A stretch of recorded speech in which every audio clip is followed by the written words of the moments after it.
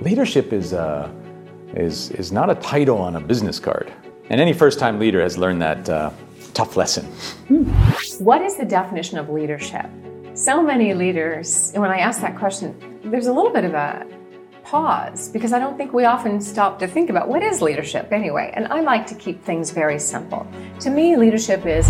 In fact, 87% of employees believe that they will be more productive working from home. And that's where Microsoft calls this the productivity paranoia. The leader does not need to be the smartest in the room. Some of them are doing really well by constantly investing in their own learning, by being surrounded by people, right? It doesn't have to be me learning, but also I can have some of the best and brightest minds around me. What are the career role if you enter this company you have designed for yourself? Not in the 5 years I want to be there. No, next year, year 1, year 2, year 3, and have regular checkup. In my view, the most important thing, a skill and an approach that CEOs can have that will serve them well for the next several years is... So are you there? As a leader, are you there? Are you giving messages that are encouraging, motivating, inspiring?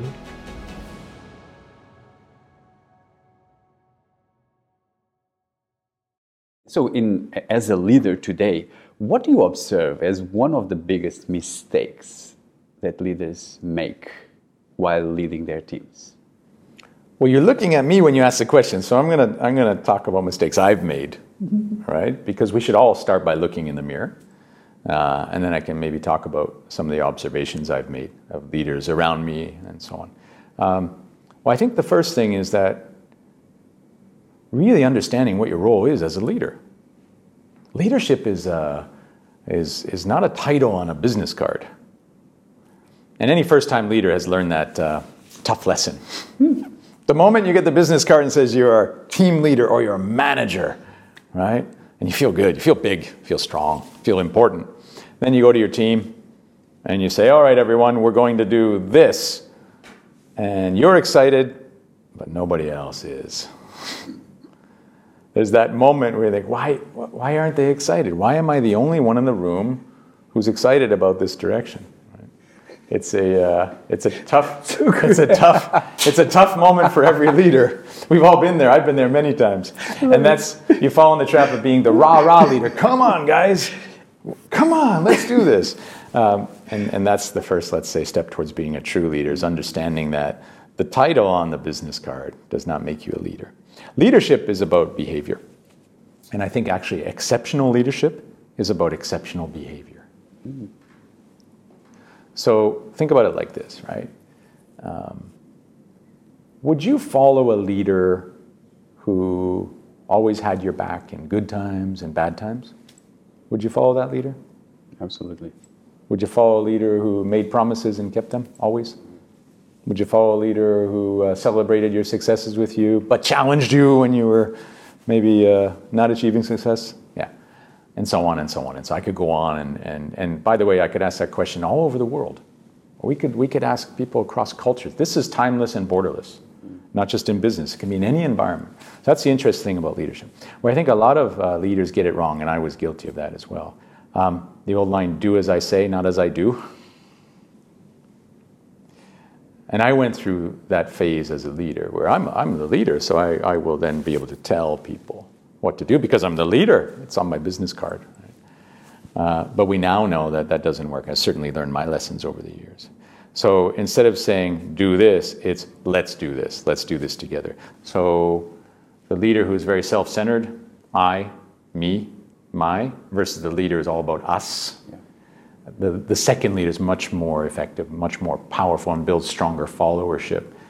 Jim Collins in Good to Great has a fantastic model of leadership. He calls it level 5 leadership. And he studied leaders of companies that went from good to great.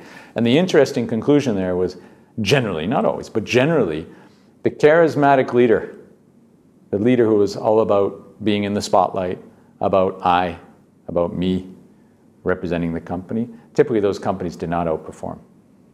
And their performance was not sustainable. When that leader left, they would crumble. The companies, on the other hand, that went from good to great and had sustainable performance and outperformed, had leaders who were all about us. The leader who's in the game is always more effective than the leader who's by the side. I kind of look at it like, way back in the day, I was an Army cadet in Canada. And that was a great experience because I got to basically, get a taste of what it would be like to be in the military training, but with a bit of a softer edge. But we trained with, real soldiers and so on. Incredible experience. But one of the things I learned about was leadership and the right time and the right way to lead, depending on the moment. So let's think about this. It's a troop of soldiers, right? 3. So you got 1, 2, 3 soldiers, 3, 3, 3. So it's a group of soldiers, right? Okay, and they're marching along, heading into the forest, let's say, right? Okay, so you think about that group of soldiers, 3, 3, 3, and they're marching along. Where's the leader? It's a powerful question to ask leaders around you, and maybe even ask yourself. Where's the leader? Is the leader at the front? Come on, guys, let's go. Is the leader by the side? Come on, let's keep the pace.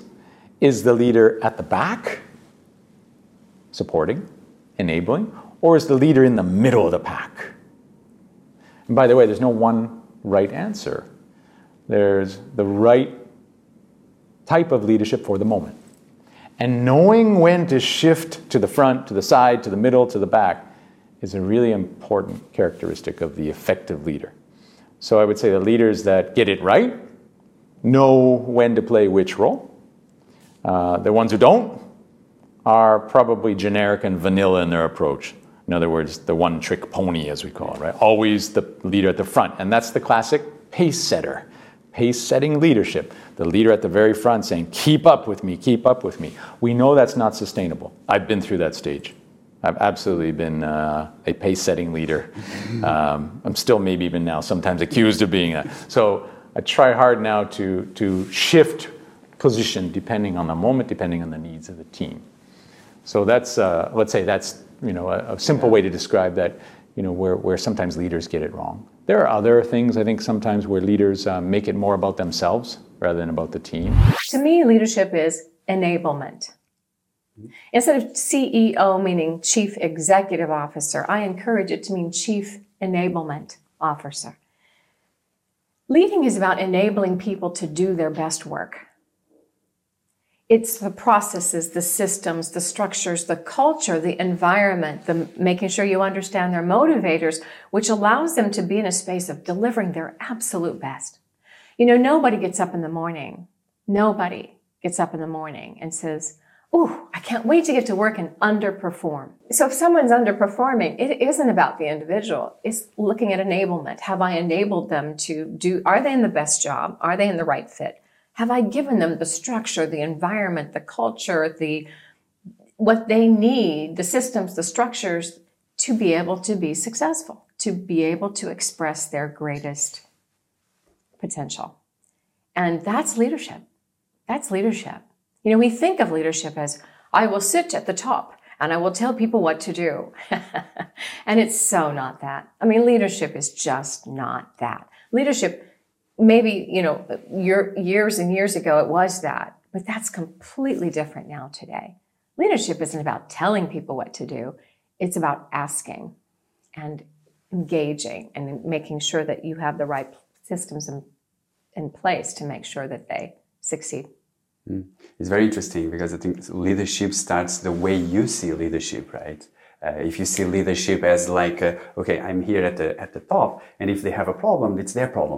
I see a lot of leaders sometimes complaining, no, he's not there, he's not communicating well, he has an issue. But when I see leaders bringing to themselves, what can I do in order to enable my team? Exactly. It's on them. I love the word enablement. And often what happens is, they've got this problem, and the first thing I ask them to do is go, yes.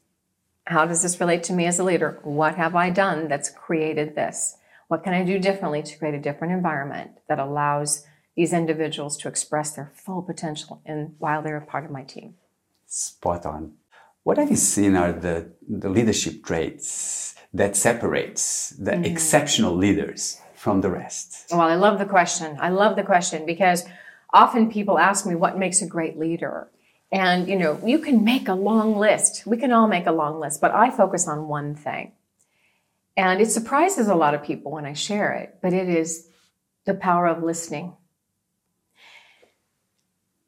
But as I said earlier, leadership is not about telling people what to do. Leadership is listening to the people who know this business at that level the best and being able to decide important decisions based on what they hear. At the highest levels of an organization, it always cracks me up when I sit across from a CEO of 75,000 person organization or 200,000 person organization, and I look them in the eye and I say, this isn't about you. Leaders like, what? It is about me. I worked my whole life to get to this position, but it's not. It's not, because say you run a 100,000 person organization. That means that 999,999 people are doing the work. You are one person, and you have to keep that in mind. So it's important to listen. Listen, not just hearing. That's the taking in sound. I mean really listening carefully to understand what's going on. What are people thinking? Because you cannot be everywhere throughout those kinds of organizations.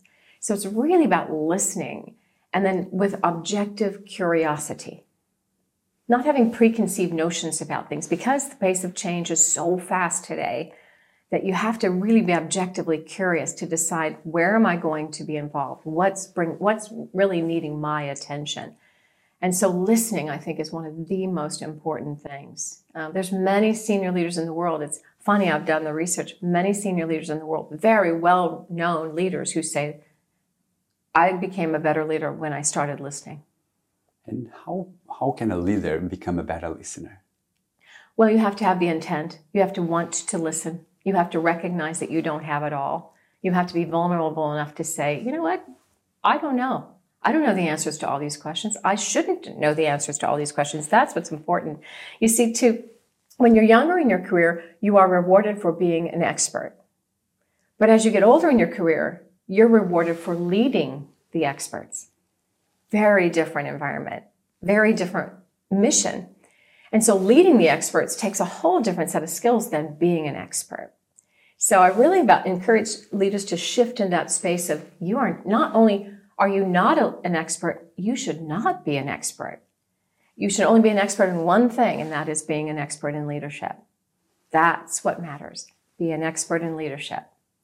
And that's what happens at the higher ends of organizations. And it's sometimes really hard to make that shift, right? You've been rewarded your whole career. You've gotten money and bonuses for being an expert, and suddenly you can't be that anymore. That's challenging for a lot of leaders. So learning how to lead the experts, not be an expert.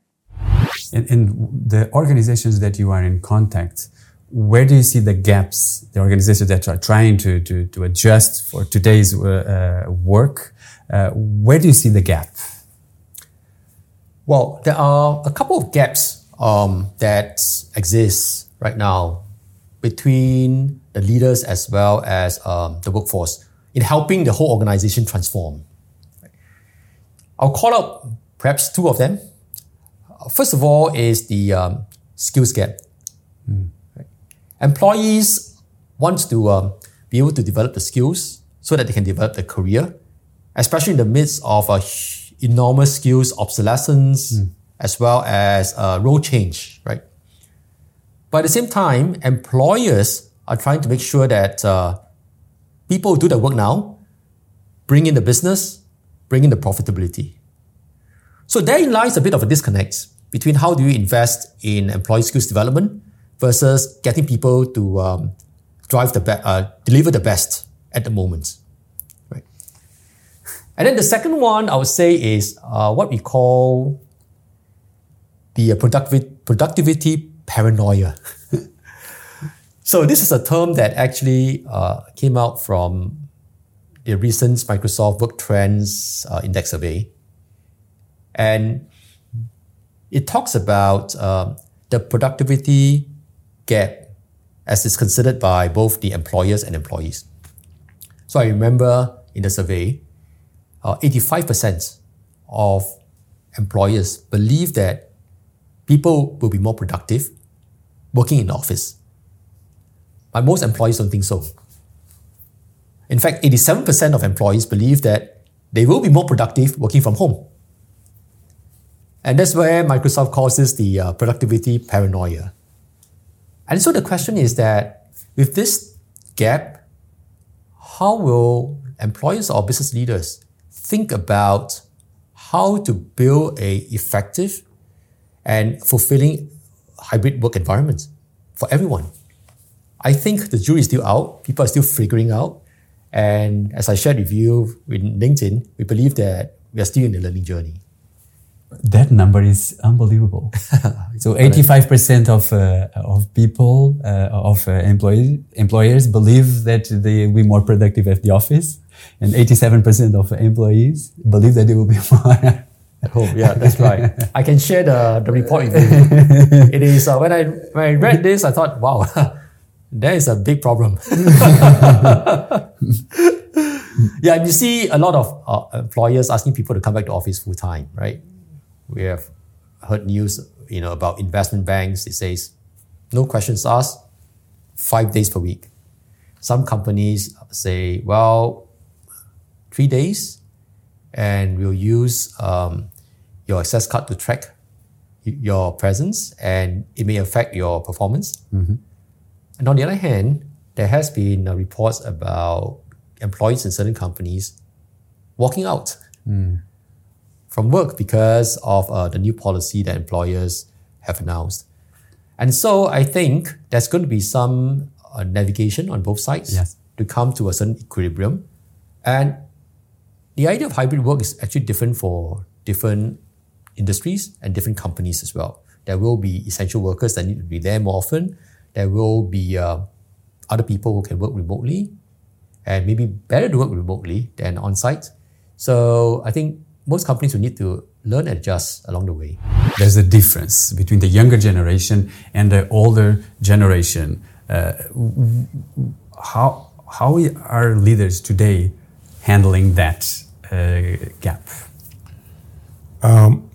Some of them are doing really well by constantly investing in their own learning, by being surrounded by people, right? It doesn't have to be me learning, but also I can have some of the best and brightest minds around me.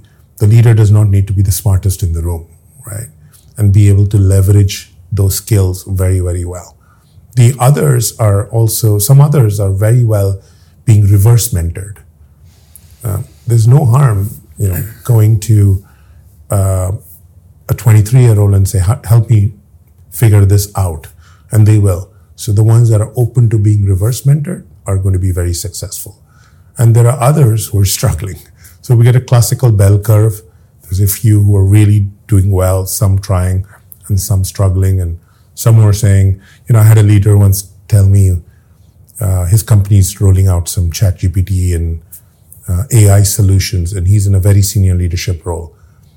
He just signed off a budget to do this. And he and I were having a conversation. He said, they presented to me, made sense. Some of my other leaders in the room said, yeah, great idea. It's going to make a business impact. I was sitting there. I understood 60% of it, and 40% I had no clue what they were talking about. And when I walked out that room, the first thing he realized, he's got 3 years to retire. So he called me and said, I'm so happy I've got 3 years to retire. I don't know if I want to invest. And my question to him is, what are you going to do after you retire? This is going to impact your life. Move on, right? So there's some who are saying, I'm done. When can I exit? You'll get all kinds. So what are, let's say, the 3 strategies that someone can implement in order to be future ready? So we've kind of talked about it. The first one I would say is learning agility. Right? Be agile in learning and invest in your learning. And these are not necessarily in any particular order. The second one I would say is have a purpose. Or the second purpose is, what's the legacy you want to leave behind? What's your a true north, right? Why are we doing it? Is it, we started this conversation on job security. I think jobs are tactical. Careers are strategic. So what's the legacy that you want to leave behind? That role model I gave you of someone future ready is very clear. He wants to create the next generation of leaders. So with that, he's trying to role model it for them. So have a purpose of what you want to accomplish. The third one is exposure. So it's kind of linked to learning agility. Learning agility has to do with the speed of learning. Exposure has to do with the sources of learning. So the more you know across, the better it is. So don't get boxed into one industry or one sector. I would say those are the three. To succeed at work, number one is to be very specific of your career path. As in, I step into this role, my expectation of this role is a two-way street, right? My expectation of this role is here. In 2 to 3 years, I want to be in a team leader or a cross-functional role. And then I want to have a project exposure to this. I want to have a mentor who has this kind of power that can guide me to the leadership path. Or I want to explore the expert path. So to write down very specific what are the career role. If you enter this company, you have designed for yourself. Not in the 5 years I want to be there. No, next year, year 1, year 2, year 3, and have regular checkup with line managers. Be very specific. Yeah, and then number 2 is make your default no. If it does not give you, I always say 3 things: learning, earning, purpose. These 3 things does not fulfill this category, no. Last but not least, explore things early, especially for the ones who just step into the into career. And people say, take the safe route, to work with the government, work with the corporate, When you are young, you have no kids, no husband, no liability, no aging parents. The world is literally your oyster. So join a startup, start a startup, join a company that's doing weird things, learn, fail, learn again, fail again. Make this kind of early experiences, failing experiences, things that is out of the traditional way early. Because the boring corporate or boring stuff that bring money but does not bring necessarily life experiences, you have the rest of your life to do it. Yeah. Like as a leader, what is the one skill that you think is going to be critical for a leader to develop today that will help him in the future? I think one skill to help in the future is thought leadership. Because as a leader, it's managing people.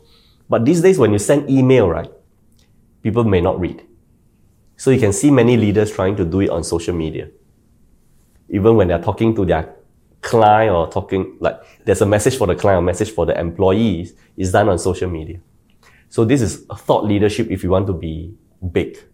Of course, the other skills you should have, manage empathy, coaching people, strategic thinking. So that I think most people know. But this thought leadership piece is crucial now because all of us spend so much time on our mobile phone, right? Easily 1 to 2 hours.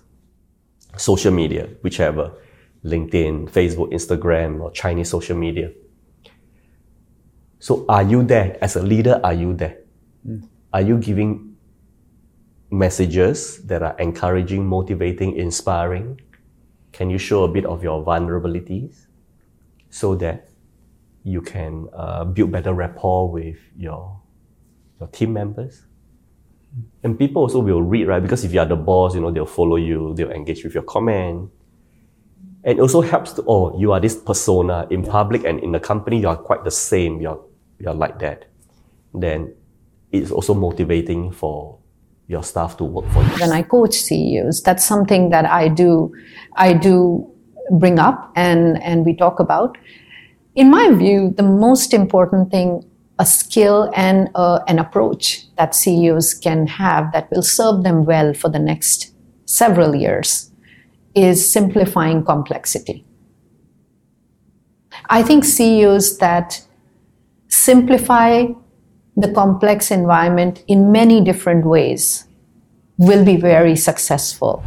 If you have been getting value from our videos, don't forget to subscribe so we can give you even better content and you can stay updated with new episodes. So hit that subscribe button and I commit to bring you an even better show.